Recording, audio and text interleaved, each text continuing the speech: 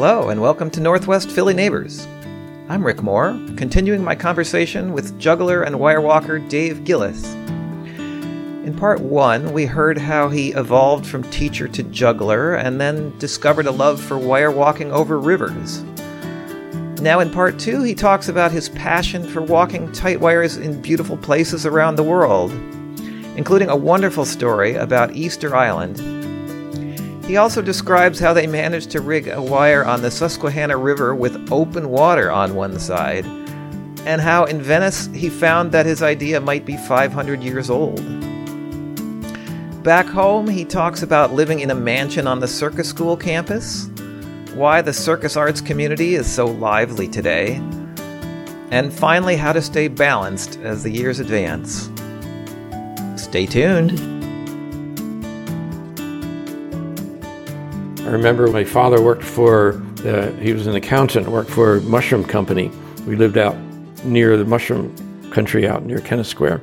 And he would have loads of the mushroom soil dumped in the barnyard. And then below that is the garden. And we were told we had to carry the dirt in wheelbarrows down the hill to the garden. But I thought, well, what if I make like a cable with a pulley and a bucket and fill it up and just let it go down by gravity. And so I made this crazy pulley system that broke. It was easier to do it by the wheelbarrow, but I always enjoyed figuring things out and making up something that might be a little connected to how things were done traditionally, but then it might be something different. And It's been like that in a lot of things that I've done. Right. I mean, this morning we put a tight wire on the roof of the Sprinter van. We're going to be in a parade on October 30th, a Halloween parade.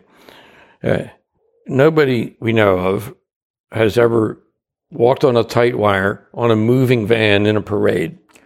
Mm-hmm. And our tight wire walker, Ronja, from the Netherlands that you saw walking across the Brandywine River in the video, she said one day, why don't we put the tight wire on the roof of the van and do it in the 4th of July parade? And I said, well, that would work? You would do that? I had never thought of doing it. I came up with a way to rig it. I enjoy the process of rigging. That's one of my favorite things now, that rigging tight wires in different places, like all these wires out here that you see below the window. I like the process of making them taut, making them fit the space, how we put the support wires on pulleys. I used traditions that I'm aware of with circus rigging. I used things from tree work. Yeah, but then I adapted and I have created some things that are unique and that other people have learned from and copy. And I like that process. And it all started with those pulleys and the manure. Yeah. Oh, and when we had a commission from the city of Harrisburg to rig a wire over part of the Susquehanna River. So we swagged a wire from the bridge abutment on the Walnut Street Bridge to the shore, and it's about 300 feet. But on the other side of the wire is open water, so you can't put your brace line on that side. I decided, well, let's have one continuous line that runs through pulleys, and then you just pull one end, and it'll tighten the whole thing. Mm-hmm. I'd figured it out on a small scale, but then I didn't know how big it would scale up. We ended up doing it a more traditional way, just line by line, mm-hmm. Because we didn't have time to do the pulley system. But later, I worked it out here, which is what you see. See how all these lines are on pulleys? That walk line is being pulled into a gentle crescent. Mm-hmm. And then last year, we got a commission to be part of a festival in the Dolomites in Italy, north of Venice. And in order to get to the Dolomites from Philadelphia, you have to fly to Venice. So I think, oh no, I had to go to Venice. So we went a week early. Leonardo da Vinci was from Venice, and they have a museum dedicated to all of his contrivances, which I went to see. And in there's a pulley system where he raises a beam with a series of pulleys that looks just like my Cavaletti system here. So exciting. That's an interesting pedigree to this system. It goes back. So what I've created is a little like Leonardo da Vinci's system. It's a little like Buckminster Fuller's tensegrity sphere, where it doesn't look like anything until it goes together. And then boing, it's this lively thing that all the tension is balanced. The wire that went over the Brandywine was a little like that. It looks like it might be art. I'm amused overhearing conversations of people who come to the museum, and they come and look at the river and wonder what that is. And they could see it from there's marvelous part of the Brandywine Museum that they've added, where from different floors you can look out these floor-to-ceiling windows at the river. Yeah. I was in the cafeteria there, and there was a couple standing at the window looking out at our work in progress over the river, and they were trying to figure out what it was.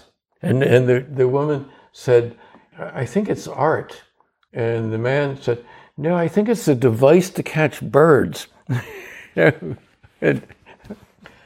you were just being a quiet fly and on the wall. I was just a fly on the wall, yeah. And then I did go over and introduce myself and said, "Would you like to know more about it?" And I told them what it was.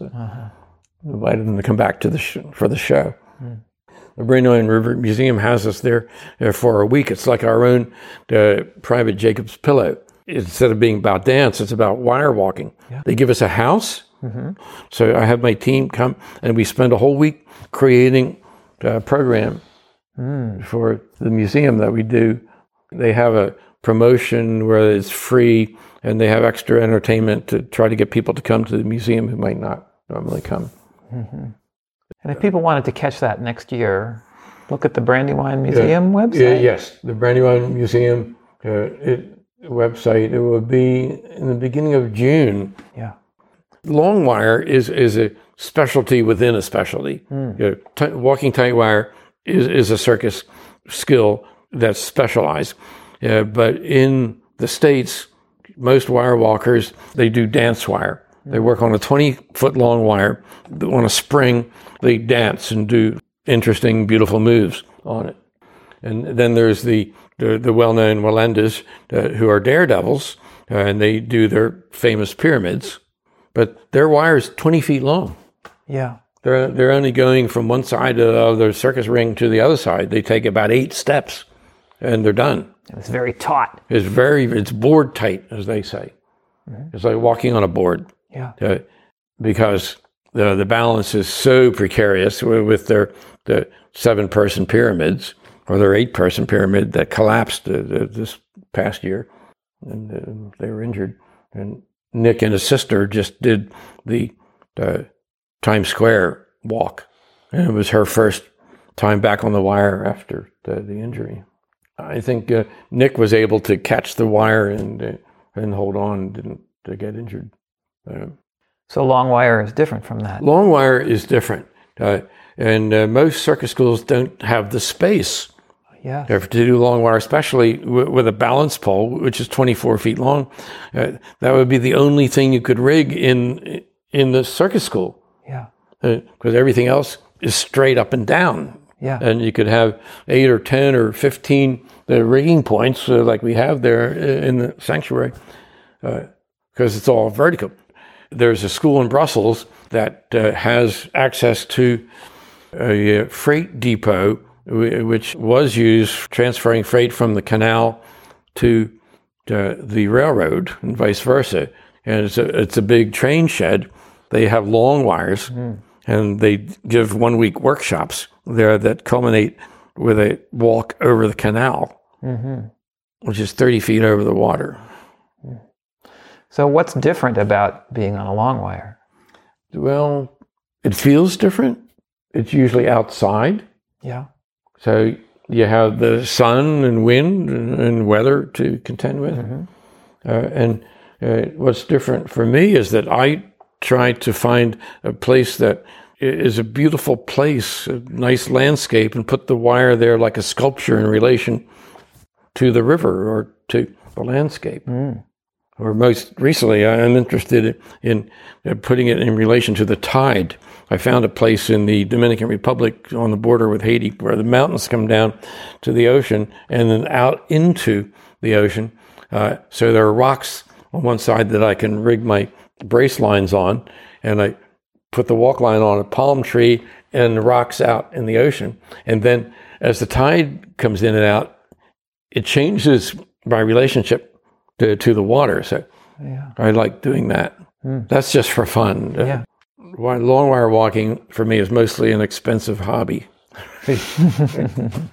Instead of buying a racehorse or a sailboat or something, I look for interesting places of natural beauty to rig tight wires. So I'm happy to be able to do this and to share it with other people who have this crazy passion, and for people who will actually commission us to do a particular installation. And I have some places in mind that I want to convince that they really need a tight wire installation. I won't mention them yet until we do it. But okay. Exciting. I heard an interview with Philippe Petit 3 years ago, and he was being interviewed, I guess, as a result of the movie that was made about his tower walk. Yes. So there were two movies. One was the actual documentary that had him in it, and whatever footage was available from his original tower walk. Between the Twin Towers. Yes. Then Zemeckis did a movie with an actor portraying Philippe Petit. And Philippe Petit was being interviewed on New Jersey public television about the movie. And the reporter asked him what projects he had in mind for the future. And I was shocked when I heard him say he planned to rig a wire on Easter Island, on Rapa Nui. Why was I shocked? That's my plan. I've been planning to do that like for 2 years before I heard this interview. I hadn't even told any of my colleagues. I had a cover story. I'm going to Chile to improve my Spanish, but I'm going to Chile because they claim Easter Island, and I was going to go there and see how I could rig a tight wire. And I thought, why does Philippe Petit think of rigging a tight wire in Easter Island of all places? That's my plan. So I figured I've got to now come out in the open and let people know, and because I can't do it by myself, I need help. So I had a friend of a friend who was from Chile, and I contact my Chilean friend. I said, do you have any connection to Easter Island, or Rapa Nui, as the people who live there call it? And he says, yes, one of his best friends is a native Rapa Nui man who runs tours for a hotel. And this, my friend, runs tours to Antarctica. And he said, let me call my friend. I'll ask him. So like 20 minutes later, he's on the phone via Skype to his friend in Rapa Nui. He said, oh, sure, have your friend come. He can use my farm. It overlooks some of the Moai.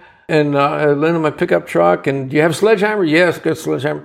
So I go to Rapa Nui with just enough to rig a wire on the farm where I had permission, because it's owned by an individual there. And I set up a wire and I get video of it. I'm the first person to ever walk a tight wire on Easter Island. And I beat Philippe Petit. Wow. Who hasn't gotten permission yet. But I wanted to come back with my crew and a team. So I talked to the mayor, who said, oh, you have to talk to the governor. He said, oh, you have to talk to the council of elders. And I talked to all these people. I went back. I spent about 3 weeks there talking to people, trying to get permission. Everybody's saying, oh, that's a pretty good idea, but you'll have to talk to, and I talked to them, and it moves at an island pace. They're not in a hurry. Finally, I get permission from everybody involved, and I come back, in 2 months with my team. And they've more or less forgotten about the whole thing and had to start over.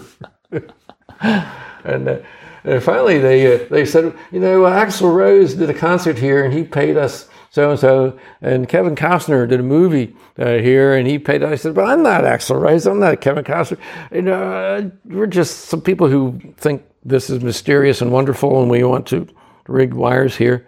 And they wanted to charge me. And I said, well, how about I do a show for the village and teach the children wire walking? They thought that was a splendid idea. They said, how much is your show? I said, it's the same amount you were going to charge me for rigging.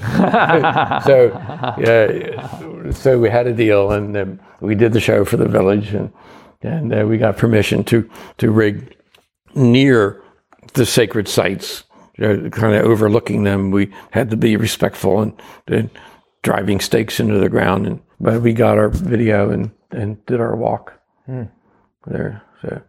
So still we're the only people to ever rig and walk a tight wire on Easter Island. Mm-hmm. And it's partly due to who you are that you can connect with those people, and maybe Philly Petite is not as good at that angle. Well, if you start doing something, things fall into place. I'm in an Airbnb in Santiago, and I tell the people what I'm doing, and they say, that's amazing. Our cousin lives there. Why don't you talk to? And people want to help. And it seemed like the universe just wanted this thing to happen. And then I meet somebody involved with circus in Chile. There's a wonderful woman named Pilar, whose husband is from Rapa Nui. And she had taken a circus there, but they didn't have tight wire.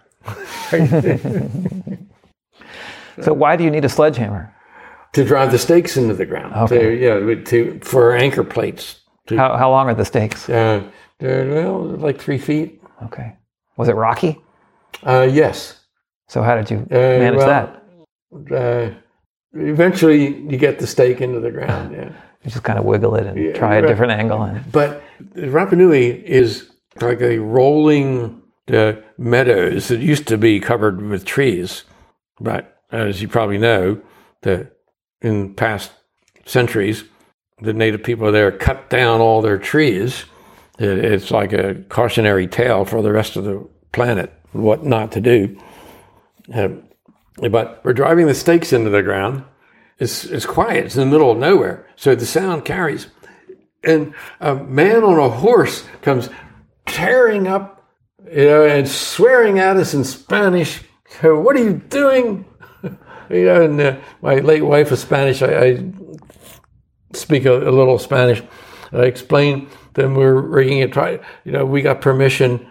And he said, I didn't give you permission. You're not allowed to do this. And I said, well, do you have a family?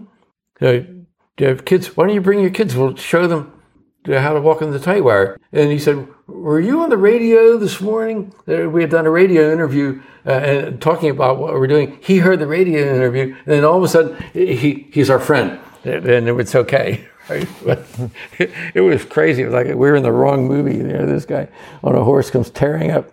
You can't do this.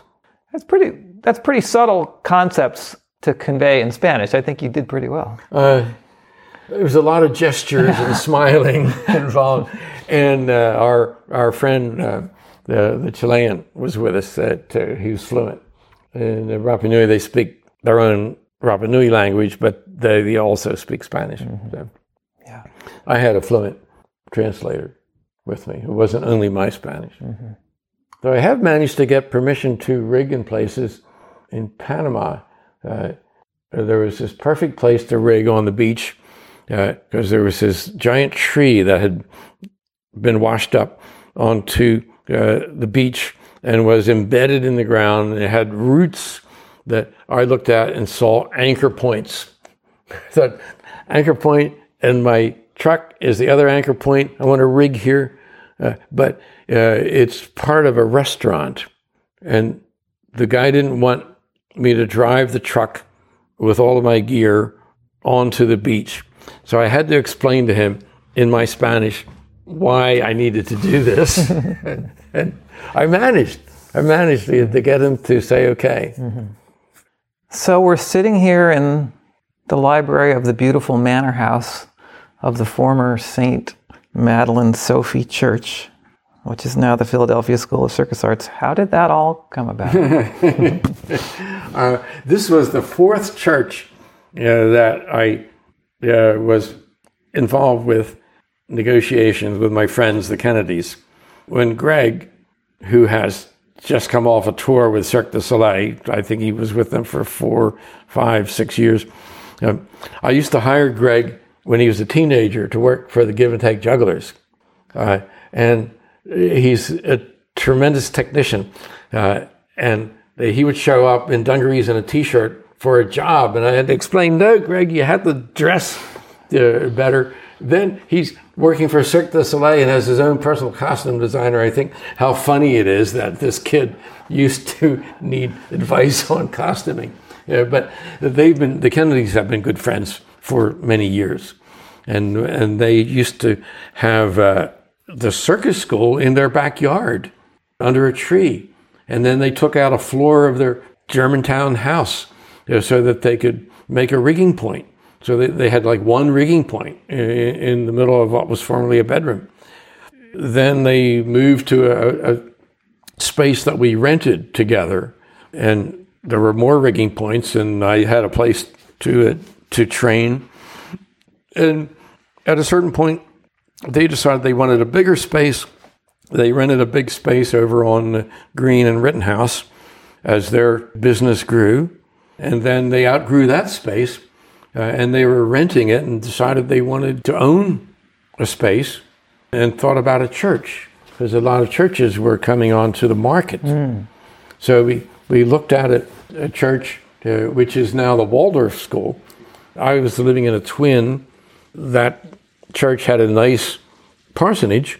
It was an individual house. And I said, well, I'll go in on it and I'll buy the house and you buy the church, and that will help the deal to work a little better. And I'll have a nice house to live in, and I'll maybe rent some rooms to the circus people, and then I'll have parking, because I like the neighborhood on Morris Street, but there's no parking. And I thought, I'll have parking and I'll have more room, and I'll be with my friends who are doing this interesting thing that involves some of the things that I do. But then the deal didn't work out. They had actually promised it to the Waldorf School, and it went in that direction. Yeah. The people who own that, they did a wonderful job restoring it. It's just beautifully done. But then we moved to church number 2, also in Germantown, and that deal didn't work out. And we looked at a third church, and each one was like a little bigger and a little more expensive. And I said, okay, I'll put my resources into this because I'll get the house to live in. So that would make it worthwhile. And church number 3 didn't work out. And then this church comes onto the market. They wanted like nearly $2 million for it, 1.7. But it's in very good shape.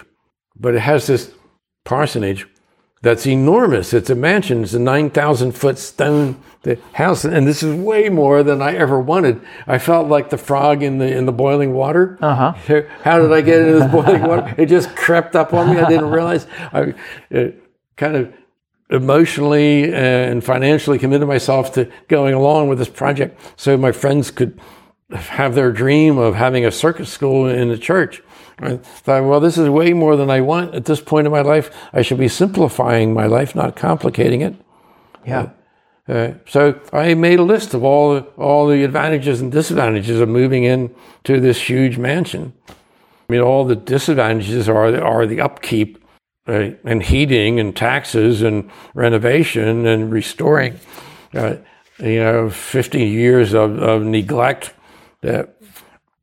as the resources of the church diminished. That's why they ended up selling it.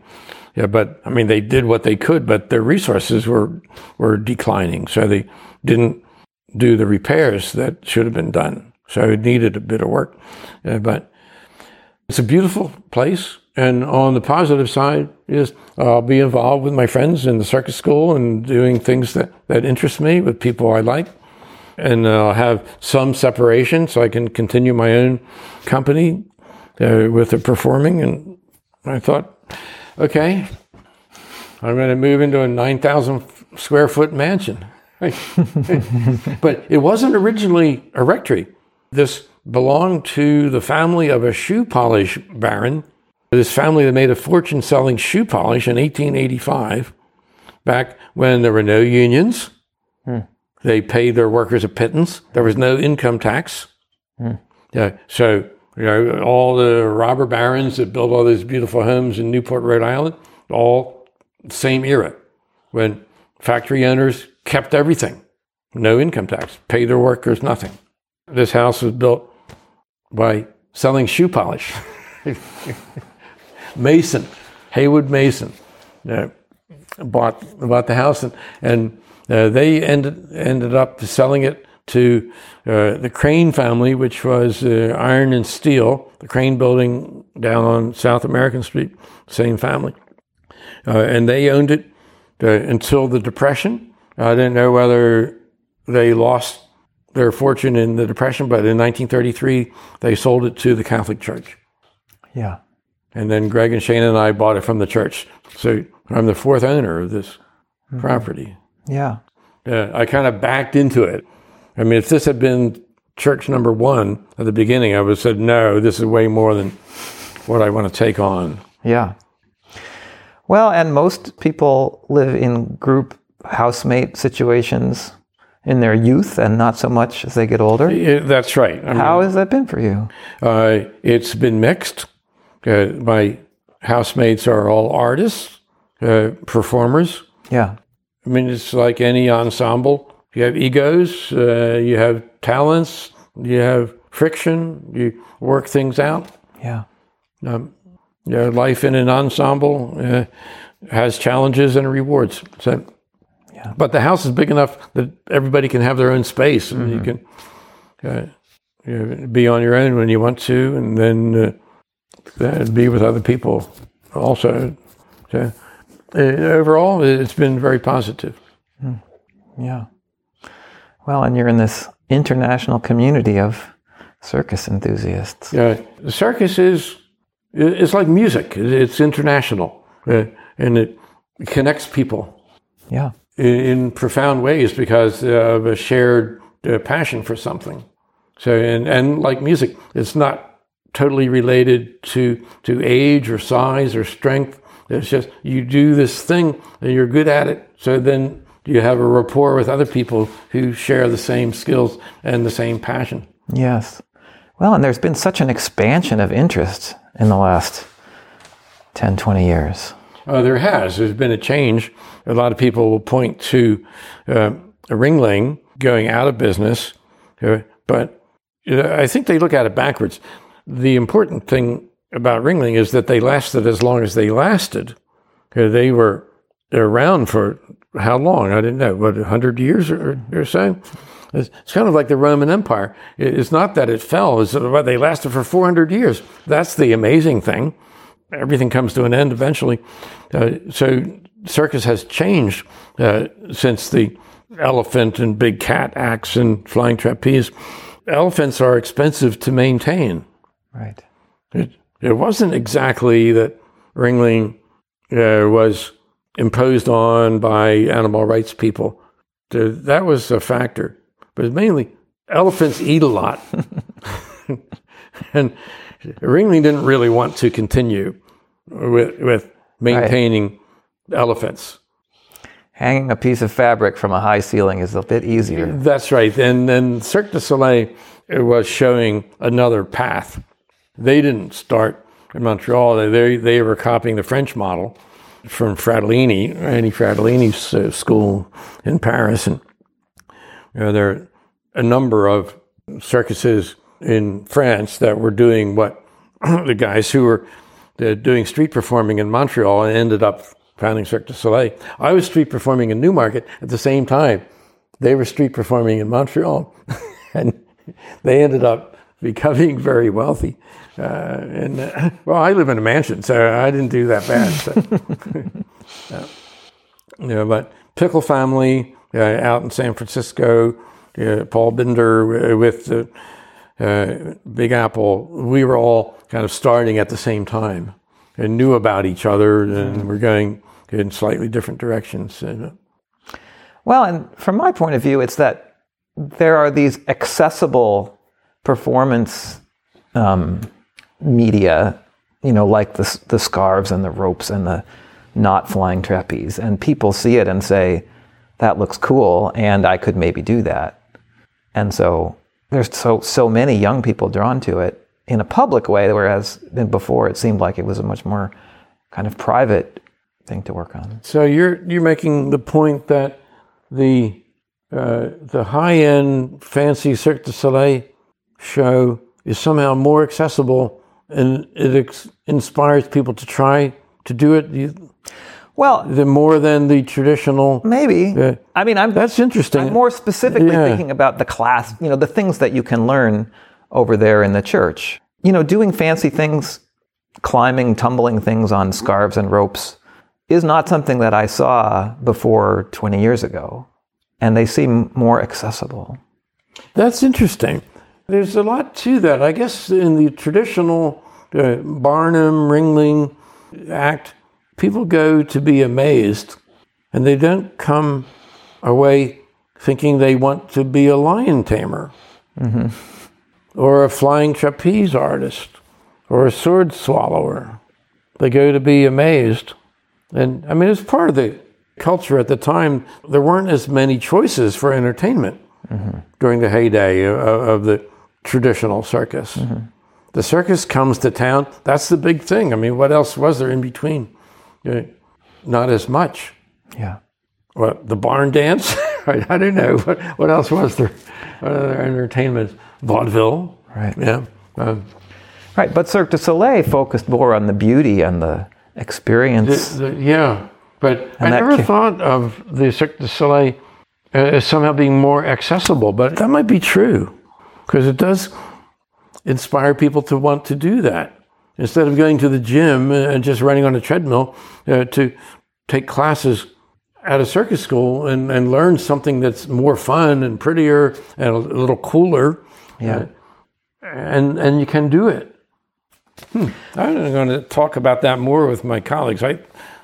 Maybe they've already thought that, but I just never thought about it in exactly the way that you phrased it. But I think that's true. It certainly agrees with the way that I have approached juggling and wire walking. It goes back to my evangelist grandfather. You like juggling? I'll show you how to do it. Yeah. You can be a juggler too. Yeah. You want to do the tight wire? Yeah, you can do the tight wire. Yeah. Here's how you do it. Start here. Yeah. Yeah, it's interactive, immersive. Yeah. Another element of it is, I was sitting watching my son and talking to another parent who said, we drive an hour to get here, but my daughter was in gymnastics. The ultimate result of gymnastics is competition. That's what gymnastics is about. And this is not about that. Yeah. This is about that's a community and a performance and Yeah. That's one thing that I have always loved about juggling and continue to love about circus in general and wire walking in particular. Everybody is very aware of how good the other person is, but that awareness is not the same as competitiveness. So you might then want that person who's good to show you, to coach you, to work with you. Yeah, but it's not competitive, like you're going to get judged and scored, and there's only one winner who gets the medal. That's what's nice about the circus school. They teach people how to do things, and you're competing against yourself. So you get better than you were before, and you're happy that you're better than you were last week. Yeah. Well, that's one reason why I like being part of the circus school, because it does that. I'm happy to contribute what I can contribute to making it work, because I like that process. Right. It's a humanistic art form as opposed to a kind of a capitalist competitive art form.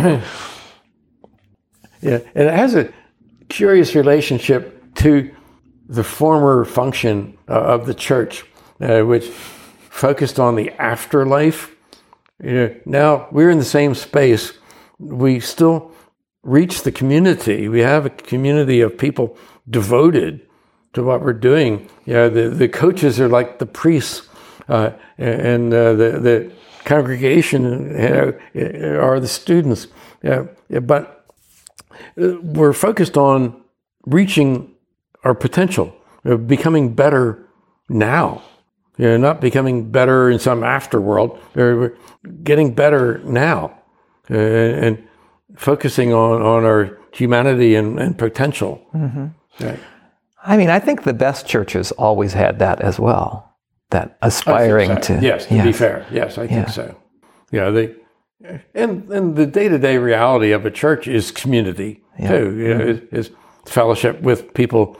I grew up going to Sunday school my whole life till I went away to college and became worldly like my Uncle Bill, fulfilling my parents' worst fears.